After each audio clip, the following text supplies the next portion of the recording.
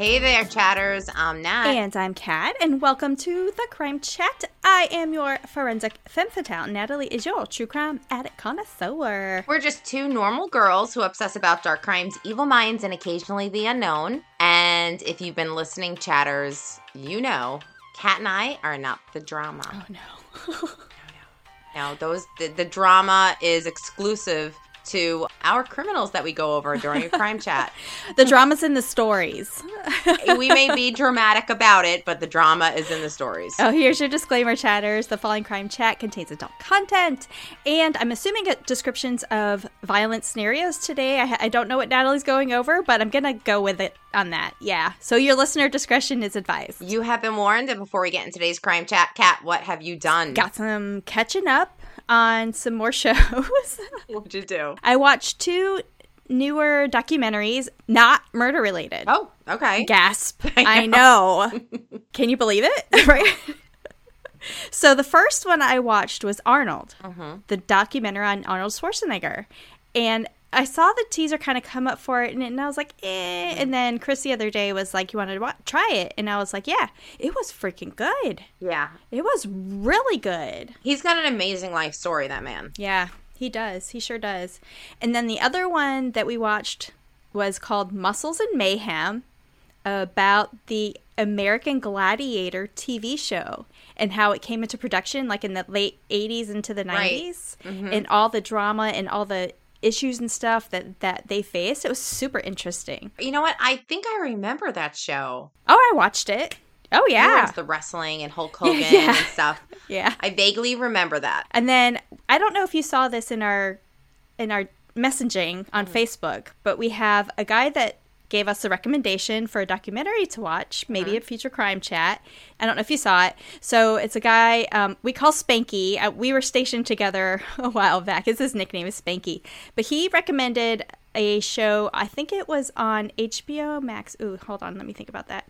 Yeah, I'm pretty sure it was HBO Max.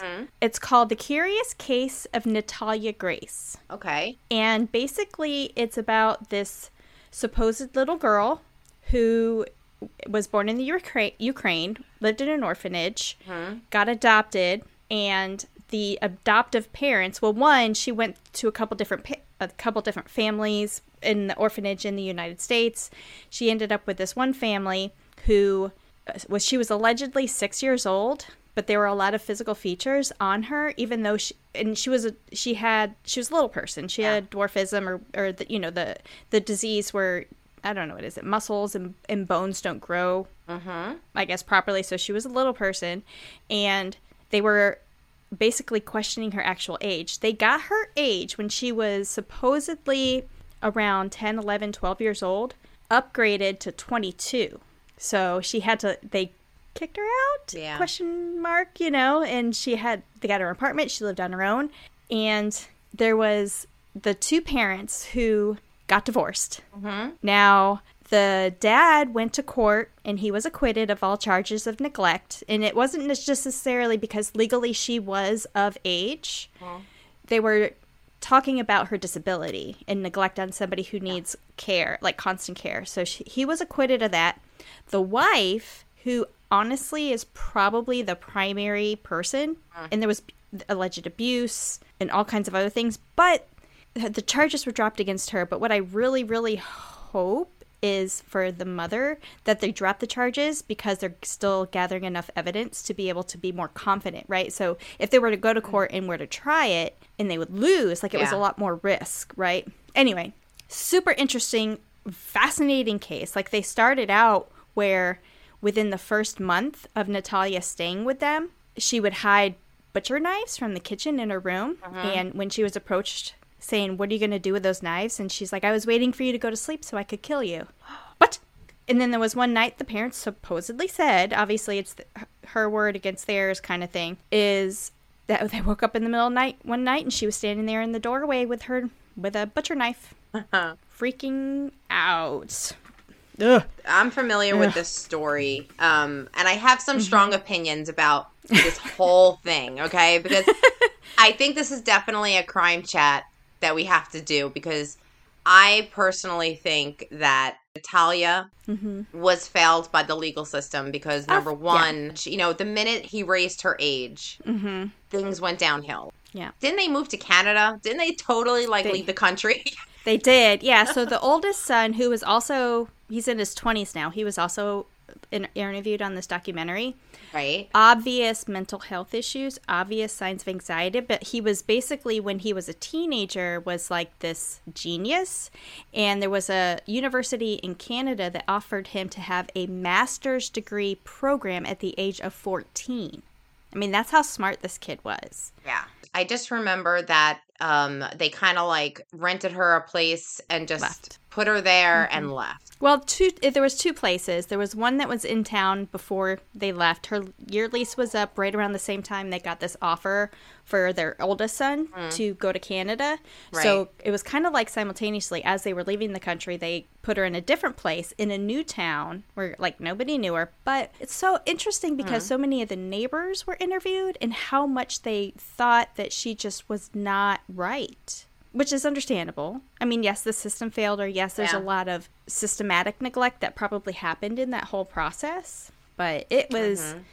So what Spanky said was there's another follow-up from Natalia's perspective coming later this summer. Good. So we'll see. We'll see. She's not the only case from Russia when it comes to adopting children overseas, especially in Russia, where they really don't have a system in place for just tracking these children in many ways. When you adopt one of these kids and they're a little older, you're adopting all of their experiences prior. So for an American family to wake up and see a child of 6 standing there with a knife saying, does that make the child a psychopath? No. That before you get there, you need to understand that in coming from a different country, coming from with no parents in the system in a different country, that may be just a survival tactic that the child needed to learn. When she sleeps, she needs something to protect herself. That could have been a learned experience. And here, we're immediately going, she's a psychopath. Oh my gosh, she's going to kill everybody. Well, she was diagnosed as a sociopath. Yeah, but which is different than a psychopath. Right, as a sociopath. Yeah. And then one of the other things is they were like, oh, she was from the Ukraine. She moved over here. I think she was 4 or 5 when she moved to the United States, or was adopted originally from the Ukraine to a different family before it came up to the Barnetts, I think is their name. Yes. And when they're like, oh, we know somebody who has a friend who's from Ukraine, and maybe she could she didn't understand the language. She didn't speak for 4 days, and whenever she talked, it was perfect English. She didn't even have a Ukrainian accent. Yeah.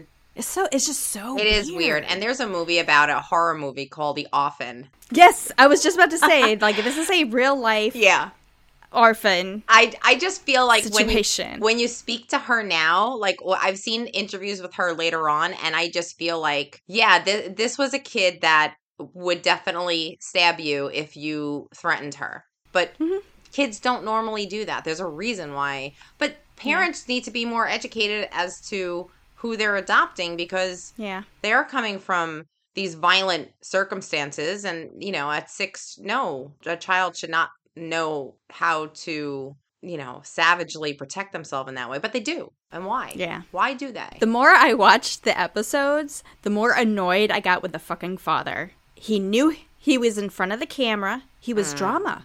And everything was elevated to okay, all right.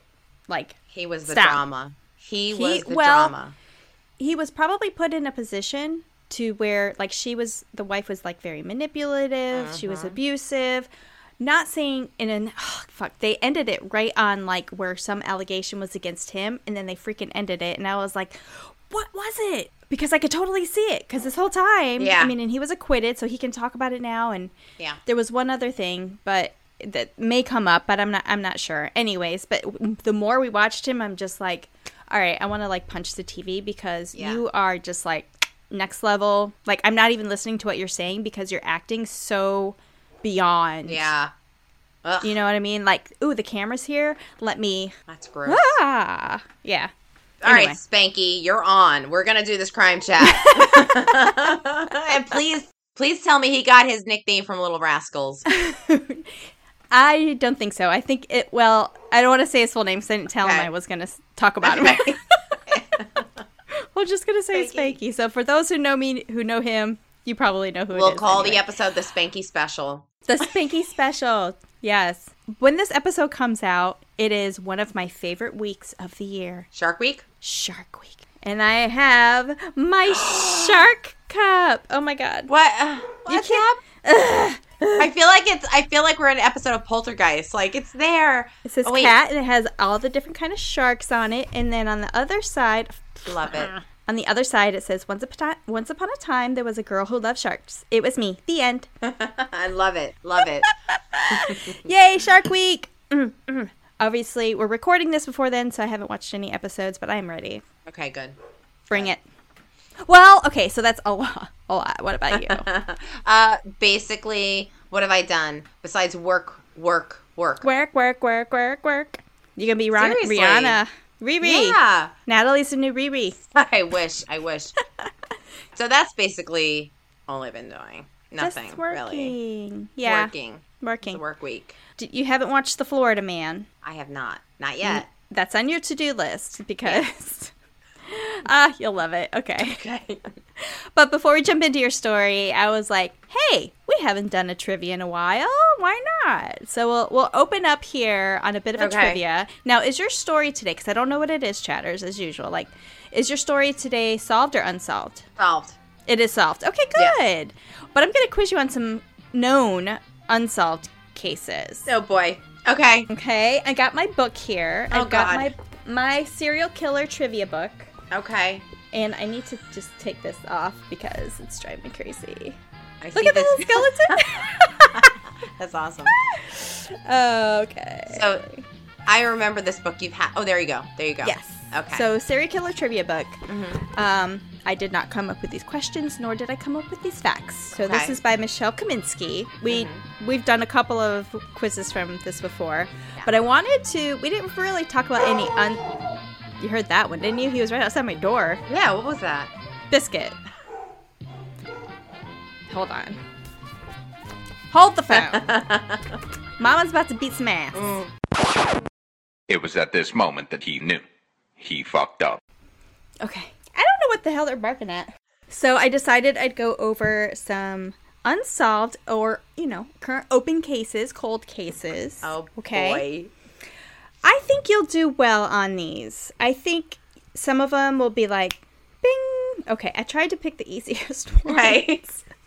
Okay, so. Oh, yeah. This one, you better get. Okay. Oh, God.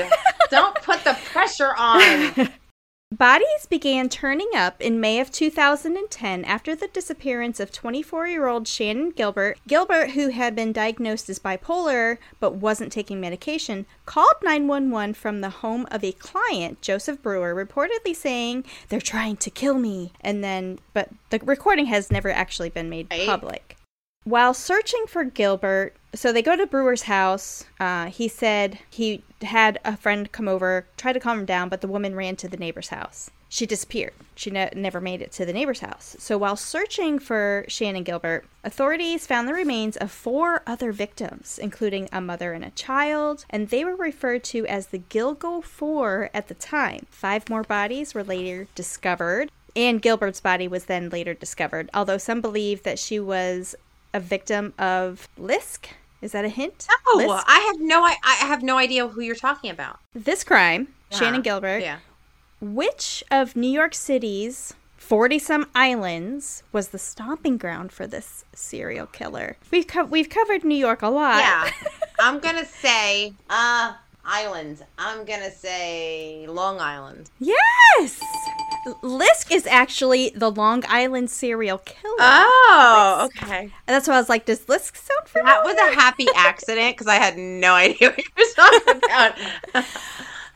Lisk's current profile says that he's likely a white male in his 20s to 40s. He may have law enforcement knowledge or even worked in the field. May have access to burlap sacks as part of his employment, and several bodies were recovered inside of burlap sacks. There was one guy who was a convicted serial killer who was basically they were blaming the Lisk murders on him, Joel Rifkin, but there's no evidence to back it up. Like, there's no physical evidence to back it up. There was another guy because they thought maybe somebody with law enforcement knowledge. An ex-Suffolk County Police Chief, James Burke, was also listed as a possible suspect. Again, no evidence was there to tie him to the crime. There was another guy, John Biltroff, who was a carpenter. He was convicted of murdering 2 prostitutes in the 90s. And another potential subject, he's serving 2 consecutive 25 years to life sentences. But however, the actual identity of the Lisk, the Long Island serial killer, remains a mystery. But I got it right. You got it right! Ding, ding, ding, ding, ding. Okay. I knew you'd get that. Oh my God. I mean, to be honest. This next one is familiar. Investigation revealed that the medication had been tampered with sometime leaving after a factory, which meant someone went to various stores in Chicago, lacing the capsules with cyanide or more, dropping already laced capsules inside the bottle. What murders forever changed the way over-the-counter painkillers are sold? What was the over-the-counter medicine? A painkiller. Acetaminophen. Tylenol? Yes! Tylenol! Right? For some reason, when you said painkiller, I was immediately going to the hard stuff. Well, and that's why it's painkiller, but it's an over-the-counter. Okay. And technically, as acetaminophen, it is a pain reliever. I should have said pain reliever. Okay. But, yes, the Tylenol murders in Chicago took place over one terrifying week in 1982, beginning on September 29th, with the death of a 12-year-old Mary Kellerman of Elk Grove Village. She had taken extra-strength Tylenol and died very quickly thereafter. The same day, 27-year-old Adam Janus of Arlington Heights died unexpectedly, and then his 25-year-old brother and 19-year-old sister-in-law passed away as well. As it turned out, they all took extra-strength Tylenol. 3 more people died in the greater Chicago area because the Tylenol that was found was laced with cyanide. Do you remember, like, there's an old Forensic Files that covers this case. I'm not that familiar with that case, no. So no one was ever arrested in the deaths of the Tylenol victims, no solid suspects either. One man did attempt to claim responsibility and requested $1 million for ransom from Johnson & Johnson, who owned Tylenol. Right. But law enforcement decided that his letter was merely a hoax. In 2009, the FBI looked more closely at Ted Kaczynski, the Unabomber, as a possible suspect, but the identity of the culprit still remains unknown to this day. And Ted Kaczynski, he just died recently. He did? He died in prison. He sure did. I didn't know that. Oh my God, the Unabomber. Okay. The Unabomber died in prison. Wow. Yep. So you are 2 for 2, girl. This is, okay. Okay, this one's a little closer to your current home. Okay. All right. Okay. Between December 2005 and February 2006. Were you living there yet? I didn't move here till 2012. Okay. So 3 sex workers were found murdered. They were sexually assaulted and shot, and their bodies had been discarded with no attempt to hide them. DNA confirmed that a serial killer was at large. So there was basically DNA was found on all victims. Police believe that the women willingly went as they were sex workers, either on foot or in a vehicle. There were no witnesses, and the trail went ice cold. What popular spring break locale in Florida was a serial killer's home from 2005 to 2007? I'm going to say Miami. Really close, a little more north. Jacksonville. A little more south. Okay. My God. Okay. Palm Beach. A little left. A little right. Daytona Beach. Spring break. No. Okay. Yeah. That's why I was like, this spring break. Everybody knows spring break. You know, Daytona Beach. Oh God. Yeah.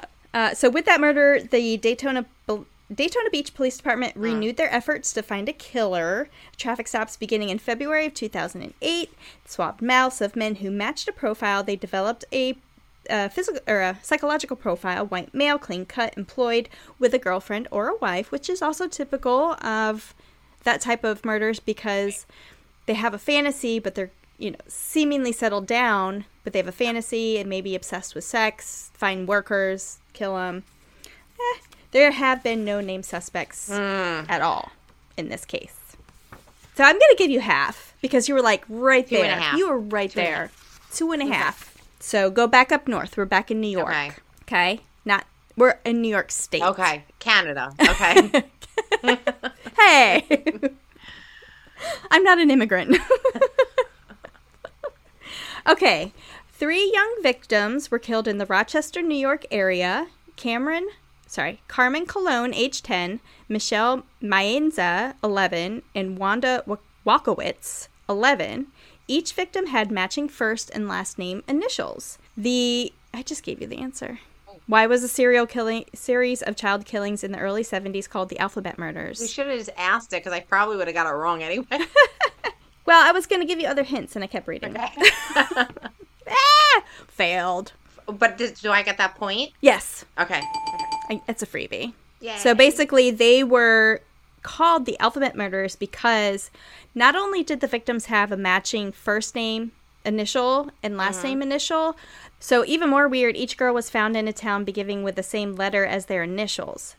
So Carmen Colon was found in Churchville, Michelle Maenza was found in Macedon, and Wanda Walkowitz was found in Webster. Wow. That's why they called it the Alphabet Child Killings. Serial killer. I gave you that one. So 3.5 out of 4. Okay. Yeah. One more doozy. Okay. One more doozy. All right. Okay. Think mob. Think Chicago. Think Al Capone. Okay. You got me there. All right. You might not know this. Okay. This one's a tough one, but I was like, I tried to give you ones that were easier. And it still didn't work out. So just go. So the Mad Butcher of Kingsbury Run began his string of 12 to 20 murders in 1935 and continued through 1938. The killer targeted both men and women, with a common denominator being that the victims were usually transients, thus likely to not be missed. Right. In fact, 10 of the 12 confirmed victims are still unidentified today. Isn't that crazy? Yeah. The killings are alternately called the Cleveland Torso Murders because the perpetrator sometimes cut the victims clearly in half.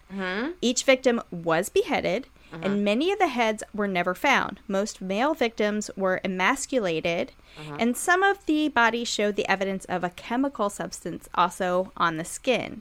Many of the bodies were already in advanced states of decomposition, making identification nearly impossible, particularly in like the 30s, right? So, he's a famous investigator. He's a famous police officer. Right. Yes. After pursuing Al Capone and taking Al Capone down in Chicago, who was working on it? Basically the same case of the Cleveland's Mad Butcher or the Cleveland Torso Killer. He also took down Al Capone in Chicago. I should know this. Oh my God, I should know this because I read this case because part of the Torso Killer situation is the lead detective, the person you're asking for. Yeah. I know for a fact he burned down the city. Yeah. And like tried to rub it, like, you know, like try to brush it, like, oh, we're nothing to see here. We're fine. Yeah. And catching Al Capone was kind of his claim to fame. Yeah. Because he burned down, he killed so many people with trying to find the Torso Killer. Damn it. What's his name? His name is Elliot Ness. Yes. Yeah. Damn it. So 2 suspects emerged in the Cleveland Mad Butcher or Cleveland Torso Killer, Torso Murders. Right. 2 suspects emerged, and 1 was even arrested. Frank Dolezal was brought in as a possible killer of victim Florence Polio, but he died in jail under mysterious circumstances 6 weeks after his arrest. The other potential perp was Dr. Francis Sweeney, who performed amputations during World War I, and he reportedly failed 2 polys, and then Ness himself interviewed him. But Sweeney voluntarily committed himself to a mental institution, and nothing further ever came of that lead. Yeah, Mad Butcher's identity has never been confirmed. Isn't that crazy? Yeah. Isn't that crazy? I know. Because there is a connection with him and Hodel. Oh, yes. Oh, yeah. Hello, season 1 throwback. Seriously. Oh, my gosh. God. That's right. So you did great. I'm going to give you 4.5 out of 5 stars. I'll take Yay! it. Oh my God. So thank you for doing that. And when you're giving me the question, like I kind of know what you're talking about, but I am so bad with names. Yeah. Like I'm really bad with names. Like Like, I will meet somebody, I will go to an event or, like, a gala or a fundraiser. Mm-hmm. Like, I'll look at you and be like, I know you. We had lunch. Yeah. I am better with faces than I am with names. Like, I know I have seen you before. Mm-hmm. Your name is escaping me. Well, I'm glad your case that we're covering today is solved, and yes. I'm so excited to hear what we got. We are going to go over the baby farmer murderer or serial killer. Either way, both fits. Oh, dear. Like killed babies? Ugh, that's the picture. I didn't know what that was. And your so Natalie's got a picture of that a weirdo. Yeah, that it looks like a totem pole. That thing is the person that we will be covering. Okay, that thing. That is like the best picture I can get from her. Oh, it's a her. It looks like a It's dude. a her. Oh, my. She's terrible. Wow. Her name is Amelia Dyer, and she was born on June 10th, 1836. Oh, we're going way back. We're going way back, way back. Back in time. She was the youngest of 5 with 3 brothers, Thomas, James, and William, and a sister, Anne, in a village in Bristol, which is in the UK. Have you ever been there? I know of Bristol. Okay. It's a big city. It's like a bigger city. Yeah. I don't remember where it is. Dana, help us out. Dana, we need you. She was the daughter of a master shoemaker, Samuel Hobley, and Sarah Hobley. Amelia learned to read and write and developed a love for literature and poetry.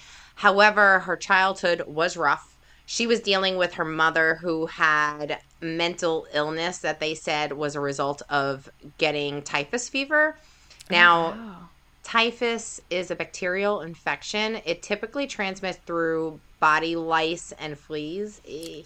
I mean, they were less hygienic back then. And then if they lived on a farm, Although typhus can lead to high fevers, headaches, rash, muscle aches, there is no direct evidence that suggests that typhus can cause mental illness. Mm-hmm. However, severe infections and prolonged illnesses can impact a person's mental health. And also, if a person already has like a pre-existing mental health issue, having typhus they're going to decompensate even further in that way. Yeah. I mean, I'm not a medical professional, but any bacterial infection, especially if it gets into certain parts of the body, like if they're, I'm just, meningitis, for instance, it's an infection in your spinal cord and it gets into the meninges in your brain and causes, swelling and that kind of thing. And right. I could see it. I could see neurological or mental complications following that. Yes, definitely. Amelia witnessed her mother's violent fits and was obliged to care for her until she died in 1848. So I guess back then, you have a family member that's sick, it's your problem. Yeah, absolutely. Absolutely, yeah. She was young during this time. She was the youngest. Mm-hmm. Dyer had an older sister, Sarah Ann, who also died in 1841 at age 6, and a younger sister named Sarah Ann, the same name, who died in 1845, only a few months old. Back then, if you were the middle class or the lower class, you were subjected to not the cleanest environment. And a lot of people said that they had more kids back then because the likelihood of a kid surviving past a certain age was much lower. Sure. So so you had mom. Mom wanted to name a daughter after her, Sarah Ann. The first Sarah Ann dies and was like, I still want a daughter named Sarah. Yeah. And unfortunately, it's a lot of Sarahs. Yeah. It's a lot of Sarahs. Yes. Now, her elder cousin had an illegitimate daughter at the time who was later accepted as the daughter of the grandparents. So, William and Martha Hobley, who was Dyer's aunt and uncle. Mm-hmm. After her mother's death, Amelia lived with this aunt and uncle, serving as kind of like an apprenticeship to a corset maker. Okay. Ooh. So, now in 1850, corset making was a popular trade, and corsets were an essential undergarment worn by women of various social classes. Why?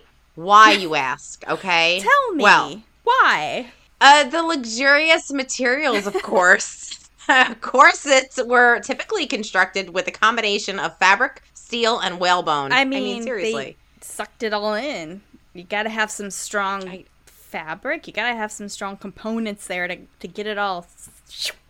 I would not do well. I would not do well. I would rip out a whalebone and kill somebody with it. I would not do well. I mean, seriously, because think about it. If your family is investing in your figure in order for you to find a man, honey, you're going to be wearing that corset for a decade. Yeah. You can't gain weight. You can't do anything. Yeah. Yeah. I mean, seriously. Mm-hmm. The fabric used usually range from cotton to luxurious silks, depending on the wearer's social status and budget. Mm-hmm.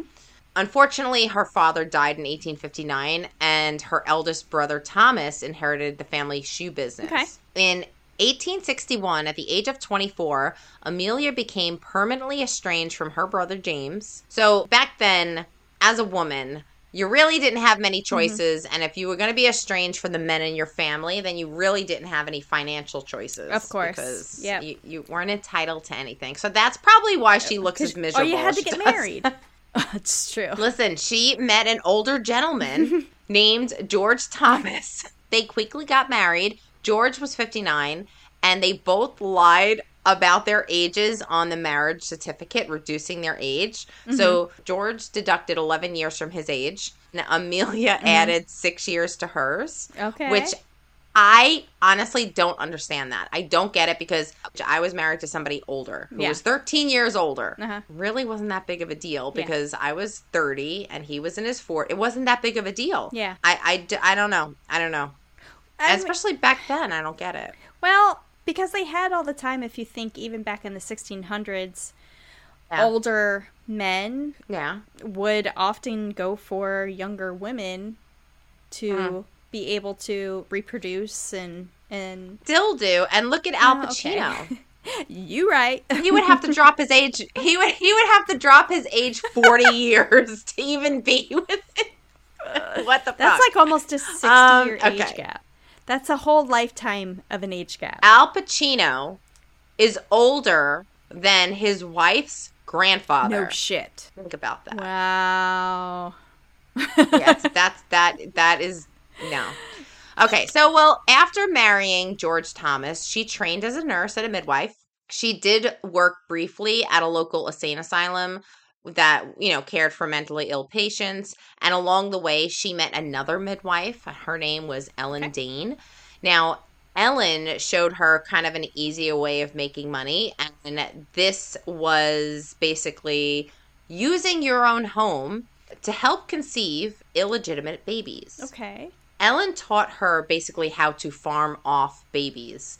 Now, when this was a practice, you had two options. One, you would send off the babies for adoption, or two, you would allow them to die from neglect or malnutrition. Okay. So of illegitimate babies, so babies that people didn't want, or whether it was like out of wedlock or whatever, for back in the day, would take their babies to this farm, this baby farm.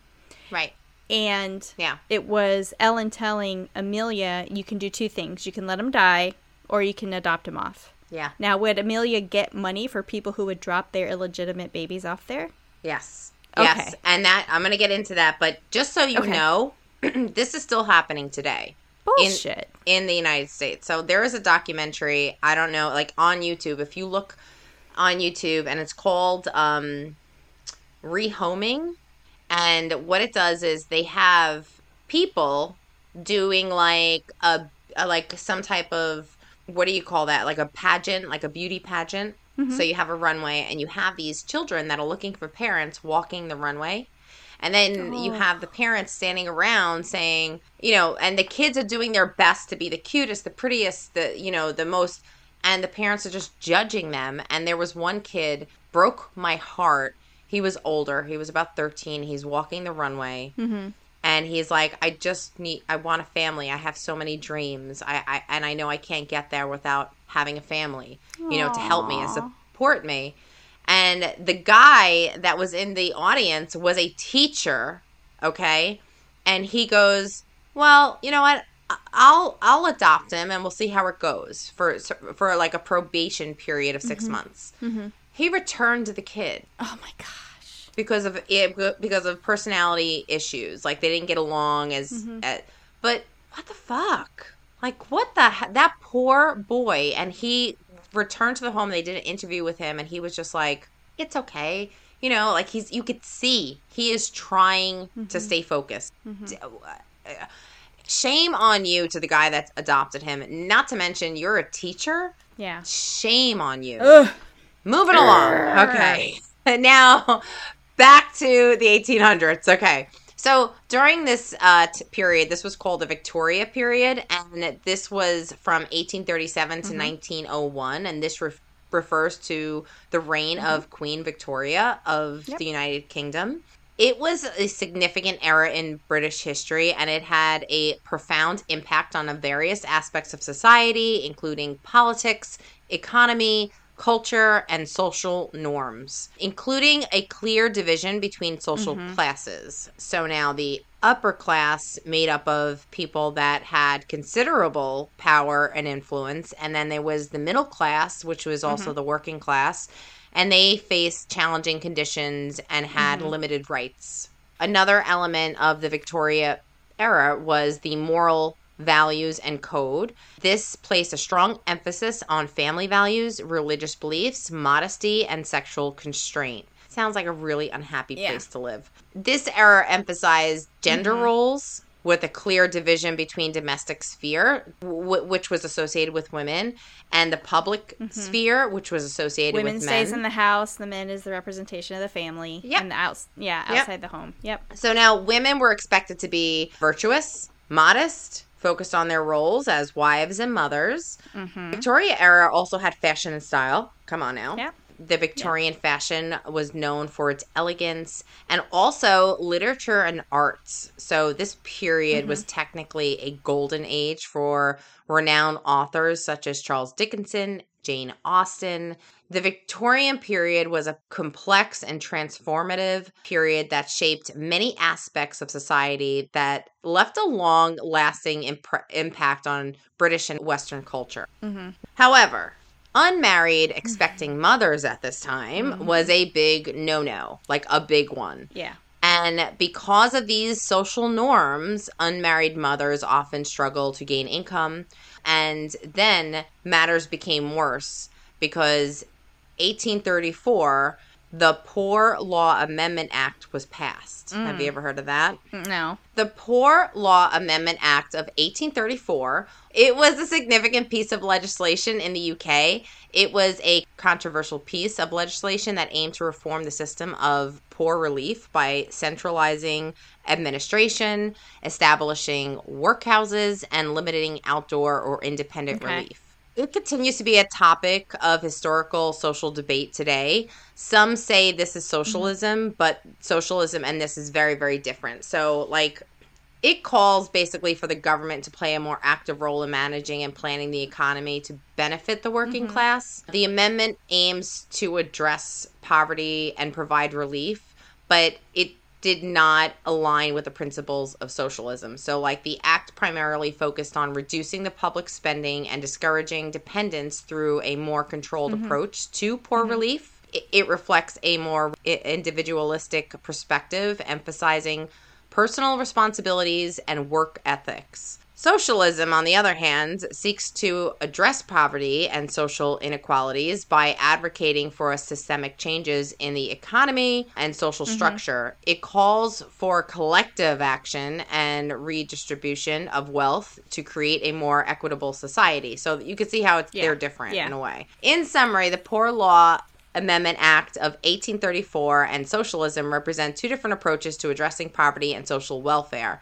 While the act reflects more conservative and individualistic perspective, socialism seeks broader economic and social transformations to achieve social justice and equality.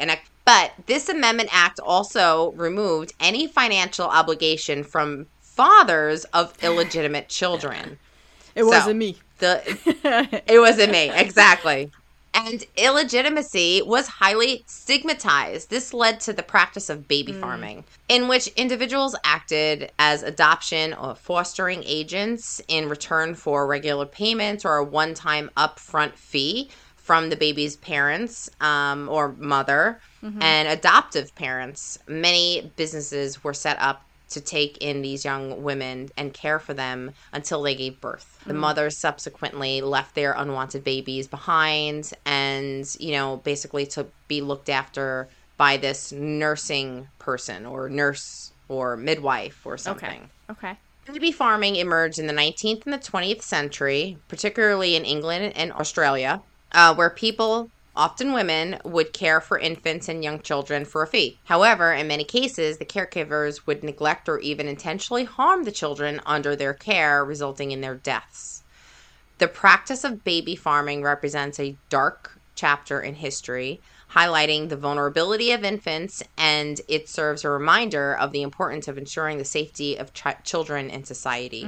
In these baby farms, the adopting parents involved were often exploited for financial gain.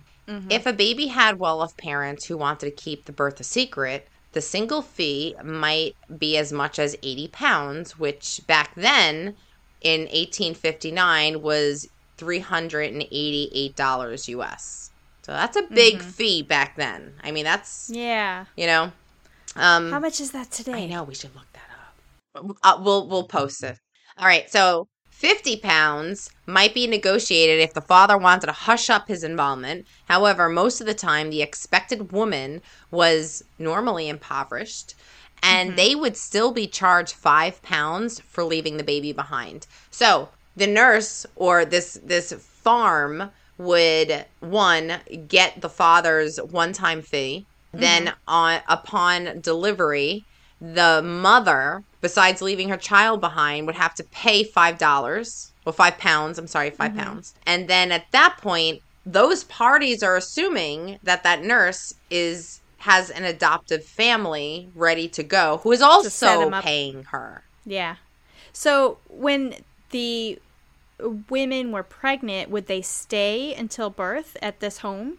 No, like some places, some farms were set up like what you're saying, like where there was a home or a house. But a lot of times these nurses or midwives would go to the mother's apartment or house to make sure that the birth went well, and then they would take the baby. Okay. Yeah. Okay. So now these nurses / caregivers would often resort to starving the farmed out babies to save money or even hasten death. Noisy, crying babies would often be sedated with alcohol or opiates. There was one called Godfrey's Cordial. This is known as Mother's Friend, and it's a syrup containing opium. Mother's Friend. Mother's Friend. That's horrible, but I'm laughing. There's a song from the Rolling Stones called Mother's Little Helper, which also refers to this. To drugging your babies so they'd stop. So they would be so, sedated that they wouldn't cry or anything. I don't know if it's so much the babies, but I think it was the mothers getting drunk or using Mother's Little Helper. Gotcha. Yeah. I don't know. So many That's a huge difference. Many children died as a result of such practices. It is said that these homes, opium killed far more infants than starvation. With the opium, yeah. The coroner was in on the practices as well, recording the deaths as defect from birth or lack of breast milk or simply starvation. So, there was never a crime there. It was just, this is what happened, and that's that. Mothers who chose to reclaim or check on the welfare of their children could often encounter problems as well. Mothers would be either too frightened or ashamed to tell the police about what they feel is going on and the wrongdoing because, one, they are an unwed mother. They're trash. They're, so the police aren't going to take them seriously. But when the authorities did check on the children, they also had problems finding or tracing these children as well. So basically, this is the world that Ellen Dane showed Amelia, her teacher. However, Ellen died in 1869, and then shortly after, her elderly husband, George, died. And now Amelia needed an income, and she was going to put what Ellen taught her to good use. Amelia would advertise her services as a caregiver for infants, promising to find them suitable homes for adopted families. She did not have a specific baby farming house. Rather, she operated out of various locations, frequently changing residences to avoid suspicion. She would take money from desperate mothers and then neglect or harm children under her care. Makes me so mad. Yeah. Dyer was keen to make money from baby farming. She assured them, like, these mothers that were dealing with, so far they're dealing with, like, I can't take care of my kid, I have to give it away, or at least for a short time, I can't be with my child. You know, like, it didn't mean just because in their head, just because you're leaving it with a baby farm, to them, it was like, okay, I'm going to leave the baby with you for now, but maybe in a year I can get my baby back. Like, you know, like, well, I mean, it's just heartbreaking. Especially if they didn't really have a home, or if it wasn't, like, we talked about hygienic and everything. I mean, babies are more susceptible to illnesses. So, and there wasn't really a whole lot of vaccinations then. Right. Yeah. And it's just sickening how, like, why is this a woman's problem? Like, every pregnant woman on this list, there's a man there, but he's not there. But he donated his sperm, but he's not there. So it's like, it's just, it breaks your heart to see how much struggle women back then went through, because they were bringing in, you know, little lives into this world. They were there for the fun, not the finances. Oh my God. So she reassured the mothers that she was a respectable and married woman, and that she would provide a safe and loving home for these children until they were adopted. Or, you know, she would say, like, oh, I have a family waiting to adopt this baby. And she would give them hope and, you know, all this stuff. So in 1872, Amelia met another man. Okay. Girl gets around. She married William Dyer, a local brew laborer. They had 2 children together, Mary Ann, also known as Polly, and William Samuel. Amelia eventually left her husband, and she had other plans. At this point in her baby farming career, Amelia decided to forego the expense and inconvenience of taking care of any babies, and she was paid to take care of. And this is when she became kind of like a full-on serial killer. So did her children go with her? Yes. When she left her husband? So she had her own 2 children. And decided she would start taking these babies in, but then it was easier to just kill them instead of trying to find a home for them. Yeah, I don't even think the children technically ever got to her house. Oh. Like, she took the baby from the mother when she gave birth, and within, like, she was there when they gave birth. They paid her the money. She wrapped the baby up. She left the house, and no one ever heard of these babies again. She showed up babyless, but with money at home. Yeah, at home. Back home. Back to her home. Yeah. Okay. So by letting all the children die through neglect and starvation right after getting paid for each child, then she murdered them. So for some time, Amelia eluded the interest of the police. But she was eventually caught in 1879 after a doctor was suspicious about the number of child deaths that she had claimed. So she was getting, like, death certificates for each child. So she would have to go with the coroner, and she would have to do all this. Yeah. Okay. She was playing legal at one point where she felt that she had to report the death and that she had to get a death certificate for each child. But this would change. However, instead of being convicted of all these suspected murders, she was sentenced to 6 months of hard labor.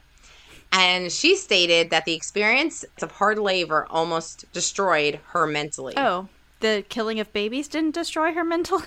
Yeah, no. Actually serving 6 months of hard labor almost destroyed her. Oh, Lord. This delicate flower here.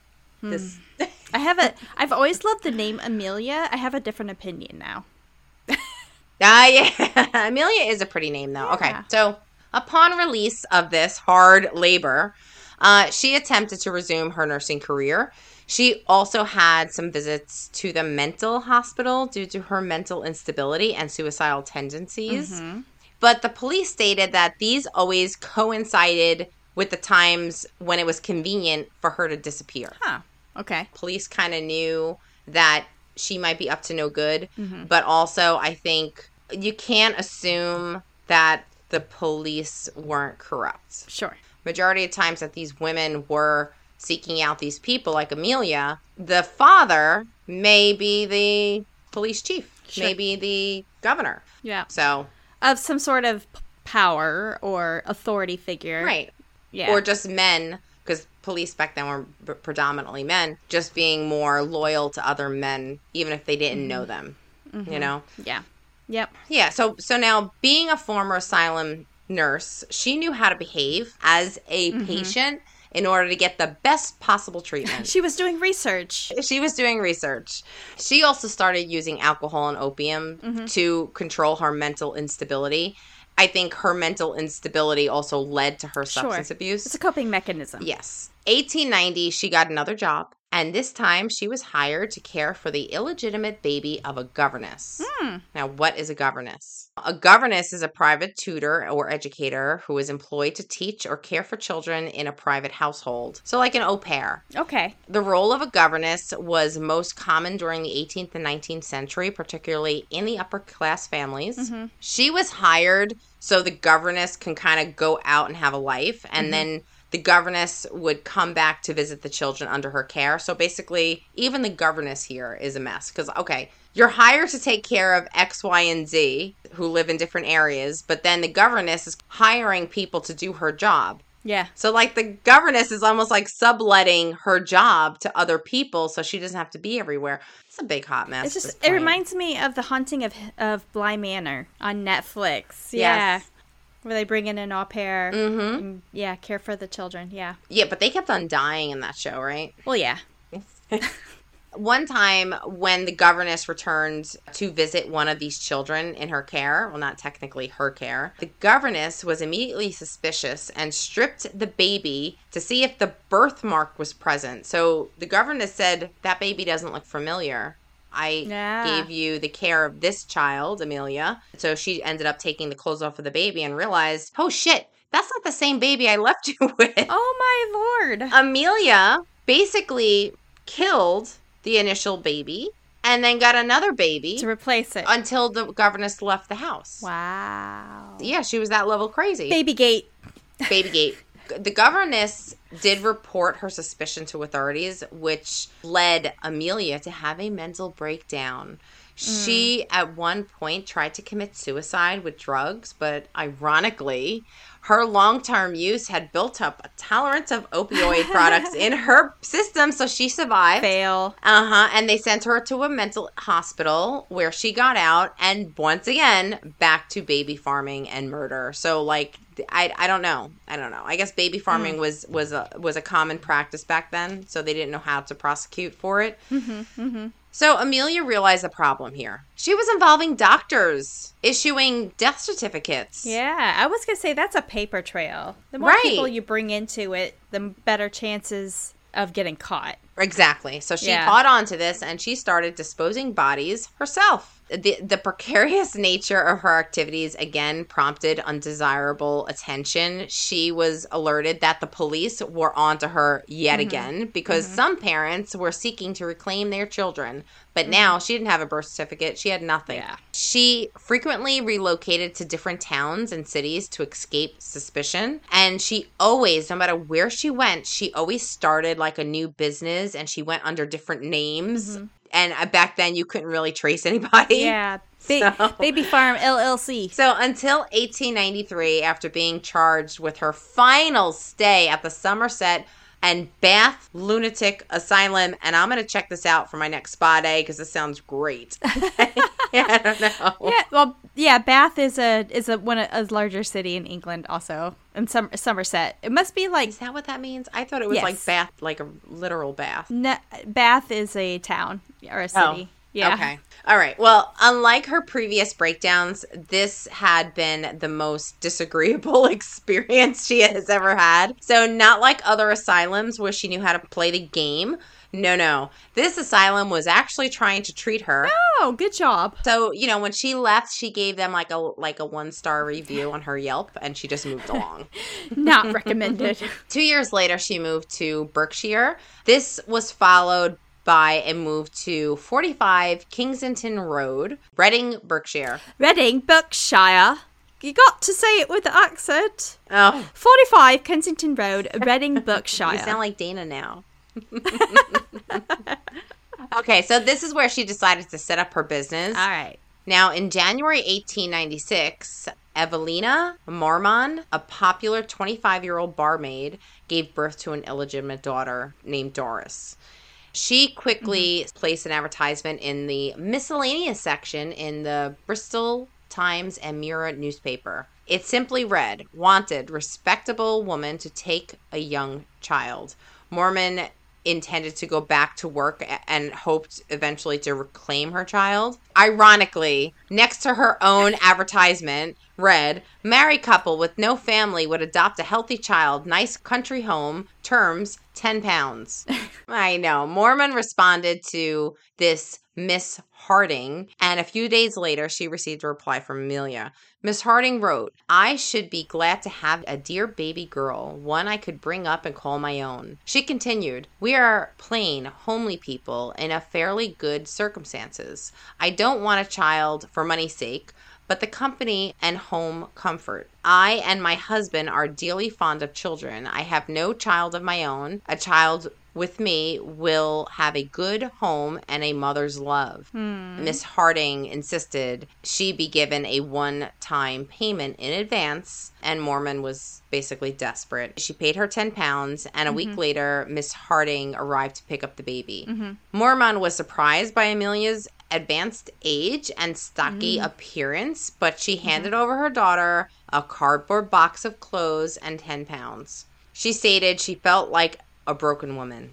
A few days later, she received a letter from Miss Harding saying, "All is well," and then she wrote back to Miss Harding, but she never received a reply. Amelia went to 76 Mayo Road in London, where her 23-year-old daughter, Polly, was staying. There, she quickly found some white tape used in, like, dressmaking, wrapped it twice around the baby's neck, baby Doris. Oh, gosh. Tied it in a knot. Death would not have been immediate. Yeah. She would confess later, "I used to like to watch them with the tape around their neck, but it was soon all over for them." That's disgusting. It is. The following day, Wednesday, April 1896, another child named Henry Simmons was taken to the Mayo Road house. However, with no spare white edging tape that they used on Doris, the tape that was still wrapped around Doris's corpse was removed to use to strangle the 13-month-old baby. Ugh. I know. On April 2nd, both bodies were stacked into a carpet bag along with bricks for weight. She threw the two small bodies over the railings and into the River Thames. She thought she got away with it until the discovery of corpses. And they literally call this the discovery of corpses. Wow.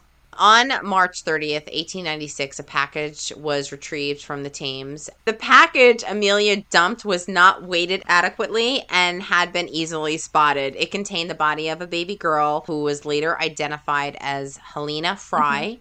Detective Constable Anderson made a breakthrough, as well as finding a label on the body which said Temple Means Station. He used a microscopic analysis of the wrapping paper. When I say wrapping or the tape, I mean that this is the stuff that they used for for dressmaking. Like a seamstress would use. Yes. He was able to decipher a faintly legible name, which was Miss Thomas, and the address. Her previous address with her husband. Yeah. This evidence was enough to lead police to Amelia, but they said they had no strong evidence to connect her directly. Additionally, evidence they got from the witnesses and the information obtained from the Bristol police only served to increase their concerns. And D.C. Anderson, which is the detective constable, with Sergeant James, placed Amelia's home under surveillance. Now, the detectives and the officers were like, you know what? We're going to play a game. She wants to play a game. We're going to play a game. Let's test this theory. They sent in their own young woman as a decoy.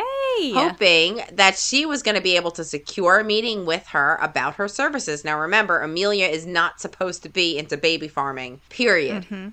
But she said, absolutely, yes, I am this. I do baby farming. And she set up an appointment with her. At one point, she was expecting for the new client, the decoy, to call. But instead, she found detectives waiting at her doorstep. So immediately when she confessed that she did have this business, and I guess that's all they needed to kind of go to the next step. Yeah. So now on April 3rd, which is Good Friday, the police raided her home. They were struck by the stench of human decomposition, although no human remains were found. Just the scent. Just the scent. There was, however, plenty of other related evidence, including white tape, telegrams regarding adoption agreements, pawn tickets for children's clothing, receipts for advertisements, and letters to mothers inquiring about the well-being of their children. The police calculated that just in the previous months alone, at least 20 children had been placed in her care that were missing. This led to some crazy estimates that over the decades that she may have killed up to 400 babies and children. Oh my gosh. Yeah. Ugh. She was arrested on April 4th and charged with murder. During April, the Thames River was dredged and 6 more bodies were discovered, including Doris and Harry. Each baby had been strangled with the white tape. She later told police, and I'm going to put in quotes, that was how you could tell it was one of mine, the white tape. Wow. That was her signature. That was a signature. 11 days later, Miss Mormon identified her daughter's remains. Oh. So she basically confessed to whatever they caught, like whatever she wasn't going to confess to anything more. Later in the story, there is a song, and I want you to sing it. Okay. In your accent. So on May 22nd, 1896, Dyer appeared at the Old Bailey and pleaded guilty to one murder. That was Doris Marmon. Her family and associates testified at her trial, and they all stated that they were growing suspicious and uneasy about her activities. And it emerged that she narrowly escaped discovery on several occasions. And remember, she also was going into the hospitals when she knew she was like, the jig is up. Yeah. The only defense she offered was insanity. Look at my history. Yeah. She had been committed to asylums a number of times. However, the prosecution argued successfully that her mental instability had been a ploy to avoid suspicion, and the committals were said to have coincided with the times when she thought she was going to get arrested. She's like, oh, I'm out. Yeah. And that's just kind of goes to show, I mean, in the insanity plea, we've talked about it before, too, knowing the difference between right and wrong. Yeah. Yeah. Right. She knew what she was doing was wrong. And it took the jury only 4.5 minutes to find her guilty. That face. Yes! Guilty. 4.5 minutes. 4.5 minutes. And the sentence... That's got to be some kind of record. I don't know. This is in the UK. We should try. We should see the quickest record. We should see that. The quickest jury deliberation in the world. We need to figure that out. Okay. She was sentenced to death. In her 3 weeks in the condemned cell, she filled 5 notebooks with her last true and only confession. A chaplain visited her the night before her execution and asked if there was anything else she had to confess to. She just offered up the books and said, isn't this enough? Like, she literally filled 5 books of her confession of how many people she killed. Wow. Now, I should find out if they have those books in like a museum or something. Yeah, that's interesting. June 10th, 1896, she walked on top of a scaffold and she was asked if she had anything else to say. She said, I have nothing else to say. Just before she dropped and hung at 9 a.m. precisely. It is uncertain how many more children Amelia murdered. However, evidence from other witnesses and materials found in her homes, including letters and many babies' clothes, pointed to many, many more. The Dyer case caused a scandal. She became known as the Ogress of Reading. The Ogress of Reading. What is an ogress? I have no Murderer? idea. Alexa, what does ogress mean? The mean of a set of numbers is the result of the sum of all numbers in that set divided by the total of numbers in the set. Alex is an idiot. The No. root of 7. It could be me. It could be operator error. Alexa, stop. She inspired a popular ballad. So now, Kat, I want you to say that in your best. Go ahead, go girl. Me. Okay. The old baby farmer, the wretched Mrs. Dryer, at the Old Bailey wages is paid. In times long ago, we'd made a big fire and a roasted so nicely the wicked old jade. Oh my God, that was actually really good. How was that? That was excellent. Oh my God, that's really I have never read that before or sung it before. I just went with it. Excellent. That was all improv. adoption laws were subsequently made stricter, giving local authorities the power to police baby farms. And they should really do without baby farms, but they were just policing them in hopes of stamping out abuse. Despite the scrutiny of the newspaper, personal ads also being a problem, and the trafficking and abuse of infants did not stop. 2 years after Dyer's execution, a railway worker inspecting carriages found a parcel. Inside was a 3-week-old girl. This young child was still alive. The daughter of a widow, Jane Hill. The baby had been given to Miss Stewart. So this baby was coming from Jane Hill, and it was going to Miss Stewart, and Jane Hill paid Miss Stewart £12. They were able to track the baby. Miss Stewart had picked up the baby at Plymouth and then dumped her on the next train. It was claimed that Miss Stewart was Polly, the daughter of Amelia Dyer. Surprise, not surprise, hashtag. Crazy. Yeah. Some suggested that Dyer was Jack the Ripper. Oh. There is, however, no evidence to connect the two. So, sorry, not sorry. Yeah. So now, in popular culture, the character of Amelia Dyer appeared in a short story called The Baby Farmer in a horror collection, Behold the Void. Gotta look that up. Amelia Dyer was partly dramatized on an episode of the 2022 BBC radio podcast series called Lady Killers. Lady Killers. So that is my story about the baby farm serial killer murderer, this bitch right here. I don't like it. You know what? When you look at her face, though, like, this is pure evil. That's evil right there. Now, is that actual, like, a photograph, or is that an artist rendition? Okay. That's her. They didn't learn about lighting back then. She was no ring. Look at those bags under her eyes. No ring light. I'll tell you right now, I feel pretty. There's contrast right here. I feel pretty. Yeah. Oh, so pretty. God. So, yeah. That is her Wikipedia picture. Oh. So, what's the difference between, other than maybe the legitimacy of it, a baby farm and an orphanage? An orphanage is when parents relinquish their rights of being a parent. You're now giving the child up to the state, and then at that point, the child can either live at the orphanage for the rest of their life or get adopted. But Amelia, she was not an orphanage, so, like, you were not technically relinquishing your parental rights with her. You could get your baby back. Oh. The baby Dora, like, that mother, she said, like, I have to go back to work, but I want my daughter back. Bringing your kid to an orphanage, it was the end. That was it. Yeah. This baby farm practice made parents more hopeful to bring them back home. But I have a message. Yeah. Okay. Chatters. Yeah. Spread the word. Yeah. We have what's called safe havens. Yes. Don't rely on Craigslist or somebody who knows somebody who knows somebody. If you're aware of somebody who had a baby and can no longer take care of that baby, take them to a police department, a fire department, a church, a safe haven to be able to care for, because our socialist society, there is money dedicated to taking care of those babies. If, like, the mother finds themselves in an unfortunate situation and they can't take care of the baby, don't pass them off. Take them to a place that's a safe haven where the baby will be taken care of, because there are plenty of families out there and parents who, well, there are. There really are. There's a lot of families out there that are not able to have children and would do anything to be able to have a child. Right. And not murder them. That is heavy. That is a heavy story. Yeah, and it's, you know what, it's so old, we don't have that much information, but, like, if it was maybe within the last 50 years, we would have so much more to go on, but we don't really have pictures of the parents or the children. We don't, so, but. Well, she's rotting in hell. She's rotting in hell, and you know what? I'm going to remove that immediately, because that is just. The haunting of the Ogress of Reading. Yeah.